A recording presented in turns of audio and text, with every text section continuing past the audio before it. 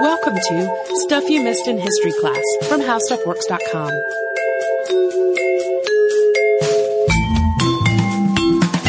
Hello and welcome to the podcast. I am Tracy V. Wilson. And I'm Holly Fry. And today's podcast is inspired by Miss Fisher's murder mystery. I love that show. And I love those books. And a couple of the recurring characters, Bert and Cess, met while fighting at Gallipoli in World War I. And the books are set in Australia. And a couple of them that I've read so far have Australian soldiers' experiences at Gallipoli as a recurring theme. So here are some things that I knew about Gallipoli before researching this episode. The first was it was a battle. A campaign, really. There were several battles within it. I also knew it was in World War I. And then based on things that I gleaned from context while reading and watching Miss Fisher's murder mysteries, it seems to have been a pretty hard time for a lot of the people involved in it. And if you grew up in Australia, New Zealand, or Turkey, you probably know a whole lot more about it than what I did, right? So Gallipoli has actually become a part of the national identity of all of those three places. We've also gotten a bunch of listener requests to talk about the Gallipoli campaign, including Shauna, Amelia, Julie, Evelyn, Brendan, Louise, and Katrina, probably other people too. Some of that stemmed from the fact that this year was the 100th anniversary of the Gallipoli campaign. Fortunately, the folks at Oxford University Press graciously sent us a review copy of a new book on Gallipoli a few months ago by historian Jenny McLeod. Really good book. I'm just going to go ahead and say that now, and I'm going to say it again later, but that made it easier for us to get started on this one. And one of the most memorable and infamous aspects of World War I was its long, brutal stalemate against the enormous system of trenches known as the Western Front. Although the powers involved all expected the war to be over quickly from the outset, it reached an impasse almost immediately. Tensions had been building for decades as various European powers expanded their empires, and the tipping point came, as a lot of folks probably know, with the assassination of Austrian Archduke Franz Ferdinand and his wife by Serbian nationalists on June 28, 1914. Within a month, Austria-Hungary had demanded that Serbia take steps to prevent terrorism, and Serbia went to its ally, Russia, for help. Austria-Hungary's ally, Germany, declared war on Russia, France, and Belgium, and by August 4th, Britain had declared war on Germany as well. More declarations of war followed really soon. This was in August. By September 15th, the first trenches were being dug.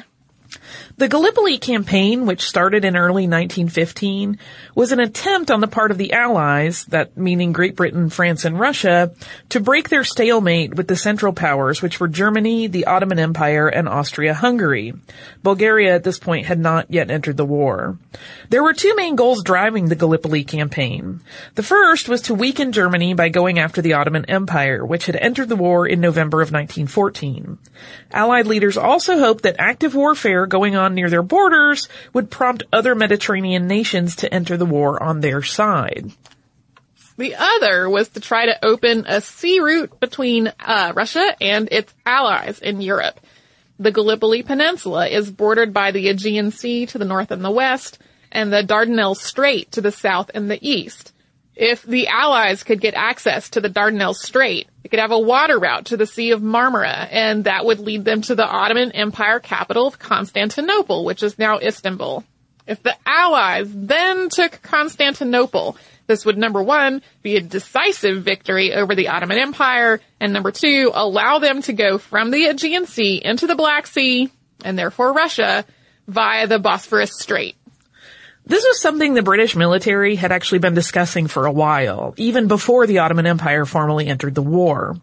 A water route that was navigable year-round and could connect Russia to its European allies would, after all, be an extremely handy thing to have, and this was the only one.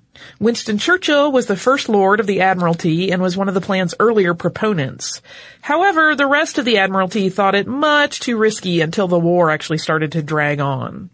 Much like everyone had thought the whole war would be over by Christmas back when it had started in June of 1914, the British believed the Gallipoli campaign would be swift and decisive.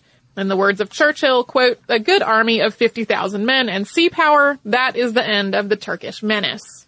However, the fact that the Allies could use a water route to Russia was just as obvious to the Ottoman Empire as it was to the Allied powers themselves. So, in the months between the start of the war and the Allies' actual attempt to take the Dardanelles Strait, the Ottoman Empire was building fortifications on both sides of the strait and laying mines in the strait itself. This meant that by the time British and French ships moved in to bombard the Dardanelles for the first time on February 19th, 1915, the Ottoman Empire was more than ready. The British Navy knew that its guns were better at fighting other ships than at fighting targets on land, and this actually held true during the first bombardment of the Dardanelles. While the Allies' naval force did successfully prompt the Ottoman Empire to abandon some forts and outposts that were very close to the shore, it did not have a lot of other success. The Allies tried to bring in minesweepers to clear the mines out of the strait, but the force fell under heavy fire from the remaining Ottoman forces and had to fall back.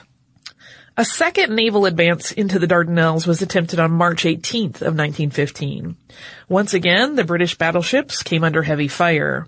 They also ran into undetected mines. 3 Allied ships sank, and 3 others were heavily damaged, so this was a second unsuccessful attempt.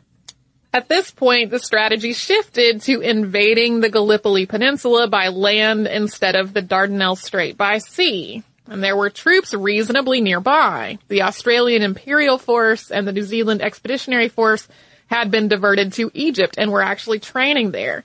These 2 forces eventually became the Australian and New Zealand Army Corps, or ANZAC. The ANZAC troops combined with troops from Great Britain and Ireland, France, India, and Newfoundland to become the Mediterranean Expeditionary Force, led by Lieutenant General Sir Ian Hamilton. We will talk about the Mediterranean Expeditionary Force's attempt to take Gallipoli after we have a brief word from one of our fantastic sponsors. So getting back to the story, on April 25th of 1915, the Mediterranean Expeditionary Force launched an amphibious assault of the Gallipoli Peninsula, which required about 200 ships to maneuver into position. It was a difficult and devastating mission.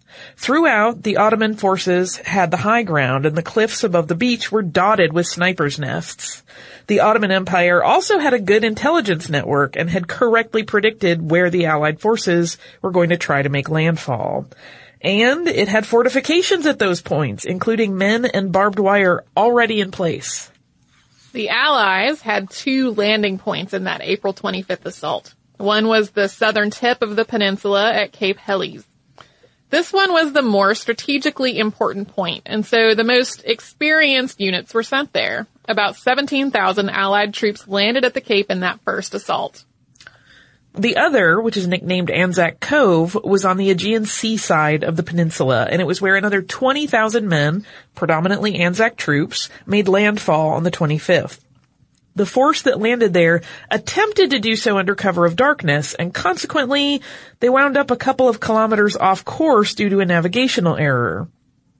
Because they came in at a particularly treacherous and indefensible spot, the force that landed there had real difficulty reconnecting with one another and getting to where they were actually supposed to be. The Allied force making this initial assault on Gallipoli was a much, much bigger force than the Ottoman troops defending it. The Allies outnumbered the Ottomans almost 2-1 in that first piece of the campaign. But even though the Allies had much bigger numbers, the Ottomans had, as we noted before, the high ground, plus they were defending their home territory, which a lot of them were already deeply familiar with. The people who were landing from the sea, on the other hand, had almost no knowledge of the rocky, jagged, cliff-lined, ravine-filled peninsula. This meant that during the initial assault, the Allied force encountered enormous casualties, and the assault did not make the quick, decisive hole in the stalemate that the British had hoped for. Instead, it simply turned into a second stalemate, once again driven by trench warfare. With much difficulty, the Mediterranean Expeditionary Force established 2 beachheads at their 2 landing points that they had made in that initial assault. But on top of this territory being difficult to take, it was extremely hard to hang on to. The terrain was so rough that they really couldn't get in and out with vehicles. Stretcher bearer John Simpson Kirkpatrick of the Australian Army Medical Corps, better known just as John Simpson, became famous for carrying injured men from the front down to Anzac Cove on a donkey that had been brought in to carry water. And he did this basically from the time of the first landing on April 25th until he was killed in action on May 19th. Unfortunately, in spite of heroic efforts like Simpson's, evacuating injured men from the Gallipoli front was often not enough. Because the expeditionary force had come in from the sea to try to take a narrow peninsula, they had a shortage of land and nowhere to really build a field hospital. So injured troops had to be taken by boat to hospital ships that were waiting offshore, and men waiting at the beach for these boats often came under fire. Once aboard these hospital ships, sometimes things were not much better. Without a source of fresh water, water had to be strictly rationed, and there just was not enough to keep sick and injured people both clean and hydrated. This meant that illness was an enormous problem both on the front lines and on the hospital ships themselves, with dysentery striking both the wounded and the doctors and nurses taking care of them. Overall, illness ended up causing far more casualties among the Mediterranean Expeditionary Force than combat did. Aside from the lack of fresh water, there also wasn't enough available space to dig good latrines. People were living in close proximity to their waste and to the bodies of people who had died in no man's land and could not be retrieved. So there was absolutely no good way to keep flies who landed on bodies, waste, and food alike from spreading disease. And as a result, it's not a great leap of logic to figure this out, but typhoid was rampant. So the Mediterranean Expeditionary Force was basically trapped in their trenches, eating mostly corned beef, which they knew as bully beef, and ration biscuits. There's actually a sweet biscuit that's known as Anzac biscuits, purportedly because they were a common treat in care packages from home. These ration biscuits that they were subsisting on were not that. They were basically hardtack that had to be soaked to be edible at all. Rats were everywhere. The troops had nowhere to relax or rest other than literally in the trenches. In the summer, heat and hot weather illnesses flourished, only to be replaced by cold, rain, hypothermia, frostbite, and cold weather illnesses in the winter. It was, to be short, miserable. By comparison, the Ottoman troops, who were defending their own territory using a system of trenches they'd had plenty of time to dig before the Allies even arrived, were frequently supplied with fresh fruits and vegetables from local farms. They even had brick ovens for cooking in their trenches. Their rations of food and water were generous. The Ottoman field hospitals were well appointed, and illnesses were not nearly the problem for them as they were for the Mediterranean Expeditionary Force. Throughout the Allied occupation of Gallipoli, there were repeated attempts by the Allies to take the high ground and by the Ottoman force to drive the Allies out. One of the most horrific came on May 19th of 1915 when an enormous Ottoman force made a direct assault on Anzac Cove, which, though fierce, did not break through the Anzac line. There were, however, 628 Anzac casualties. On the Ottoman side, there were about 10,000 casualties, with 3,500 dead. The worst, that's awful, but to make things worse, many of the dead were left in no man's land between the two trenches, and it was May, and it was hot, and these bodies were left there until May 24th. When the two forces arranged a temporary ceasefire to bury them. After this point, attitudes among many Anzacs shifted when it came to their Ottoman adversaries. Previously, the prevailing perception was that the Ottomans were brutal and savage. Think of those propaganda posters that really dehumanize the enemy. But particularly after the experience of both armies simultaneously burying the bodies of their fallen compatriots who had all been lying dead in no man's land for almost a week, they instead began to feel some sympathy. The Allies brought in another wave of troops on August 6th, hoping that greater numbers would help them finally wrest Gallipoli from Ottoman control. I want to make it clear that both sides had been bringing in reinforcements at various points during this whole campaign. The number of troops that was sent for this August 6th assault, though, was far smaller than what had actually been requested, and the effort was, once again, ultimately unsuccessful. The planned fast, efficient takeover had actually dragged on through 8 months of trench warfare, with both sides building dizzying complex systems of trenches and tunnels, which they used to try to sabotage one another from below.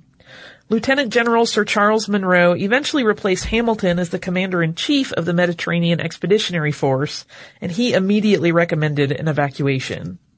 The Allies decided this was the best course of action on November 22nd. A series of nighttime evacuations started on December 15th, with most of the Allied troops departing on the course of 4 or 5 nights. The last of the Mediterranean Expeditionary Force left Gallipoli on January 8th and 9th, 1916. The evacuation was covered by self-firing rifles, which used water trickling into a can to create enough weight to move a lever which would fire the gun. These served mostly as a distraction for the Ottoman force, making it seem as though those trenches were still occupied. The evacuation was made with a minimum of casualties. It was the most logistically effective move of the entire campaign. We will talk about the aftermath of the Gallipoli campaign and how it's remembered today after another brief word from our sponsor. And now we will get back to our story. Outside of the context of the rest of World War I, the casualty toll of the Gallipoli campaign seems staggering. More than 480,000 Allied troops took part in the Gallipoli campaign, and there were more than 250,000 casualties, including 46,000 deaths. Just from Australia, there were 28,150 casualties and 8,700 deaths. Nearly a sixth of the Australians who lost their lives in World War I did so at the Gallipoli campaign. 2,779 New Zealanders died at Gallipoli, which was about a fifth of the New Zealanders who landed there. Total numbers were similar on the Ottoman side, with 250,000 casualties and with somewhere between 65,000 and 85,000 killed. In other words, all told, there were almost 500,000 casualties of just the Gallipoli campaign. These numbers do pale in comparison to casualty figures from other parts of World War I, and certainly for World War I as a whole, in which there were 17 million civilian and military deaths. But considering the length of the campaign and the fact that it ultimately made almost no difference in how the war played out makes it seem particularly tragic. In part because of the failure of the Gallipoli campaign, Winston Churchill was forced to resign his post as the First Lord of the Admiralty. He lost his seat in the House of Commons and did not even begin to politically recover until 1924. The Ottoman Empire, whose strength had been waning since before the war, collapsed in 1918. In November of that year, the Allies finally got control of the no longer defended Dardanelles Strait. Today, the Gallipoli campaign is an enormously important part of the national consciousness and identity of 3 nations, Australia, New Zealand, and Turkey, where the campaign is known as Çanakkale. Australia and New Zealand were both relatively new as established nations within the British Empire during World War I. The Commonwealth of Australia was established on January 1st, 1901, although of course it had been a British colony much longer than that. New Zealand had become a nation with the signing of the Treaty of Waitangi on February 6, 1840. Particularly for the Australian military, this was the first time so many men had fought on so large a scale, specifically as Australians. Heavily romanticized accounts of the valor and bravery of the Anzac soldiers came out almost immediately after the campaign had ended, including pieces by Charles Bean, the official correspondent from Australia, whose account drew from the epic poem Song of Roland. The first Anzac Day was celebrated in Australia on October 13th, 1915. This first one was basically a memorial and a fundraiser for the surviving veterans. However, it almost immediately moved to April 25th, so the anniversary of the day of that first assault, and it gradually morphed into a memorial observance taking place annually and honoring all veterans of all wars, including both Maori and Pakeha, or European-descended contributions from New Zealand. Commemorations include memorials that take place at dawn, parades, and ceremonies. Anzac Day's popularity waned for a while after World War II as anti-war and anti-colonial sentiments started to rise in both Australia and New Zealand, but it experienced a resurgence in the 1990s. Going along with this has been the idea of the Anzac myth. This is the idea that Anzac soldiers were united by a unique brand of courage, friendship under fire, discipline, loyalty, and leadership, among other admirable qualities. And there has, of course, been some criticism of both Anzac Day and the Anzac myth. For example, whether they glorify war and whether they ignore the contributions of women who did things like working as nurses, worked in munitions factories, and things like that during the war. In the earliest years of the memorials, mothers who had lost their children in the campaign really had a place of honor, but that gradually faded and the focus turned mostly toward the men.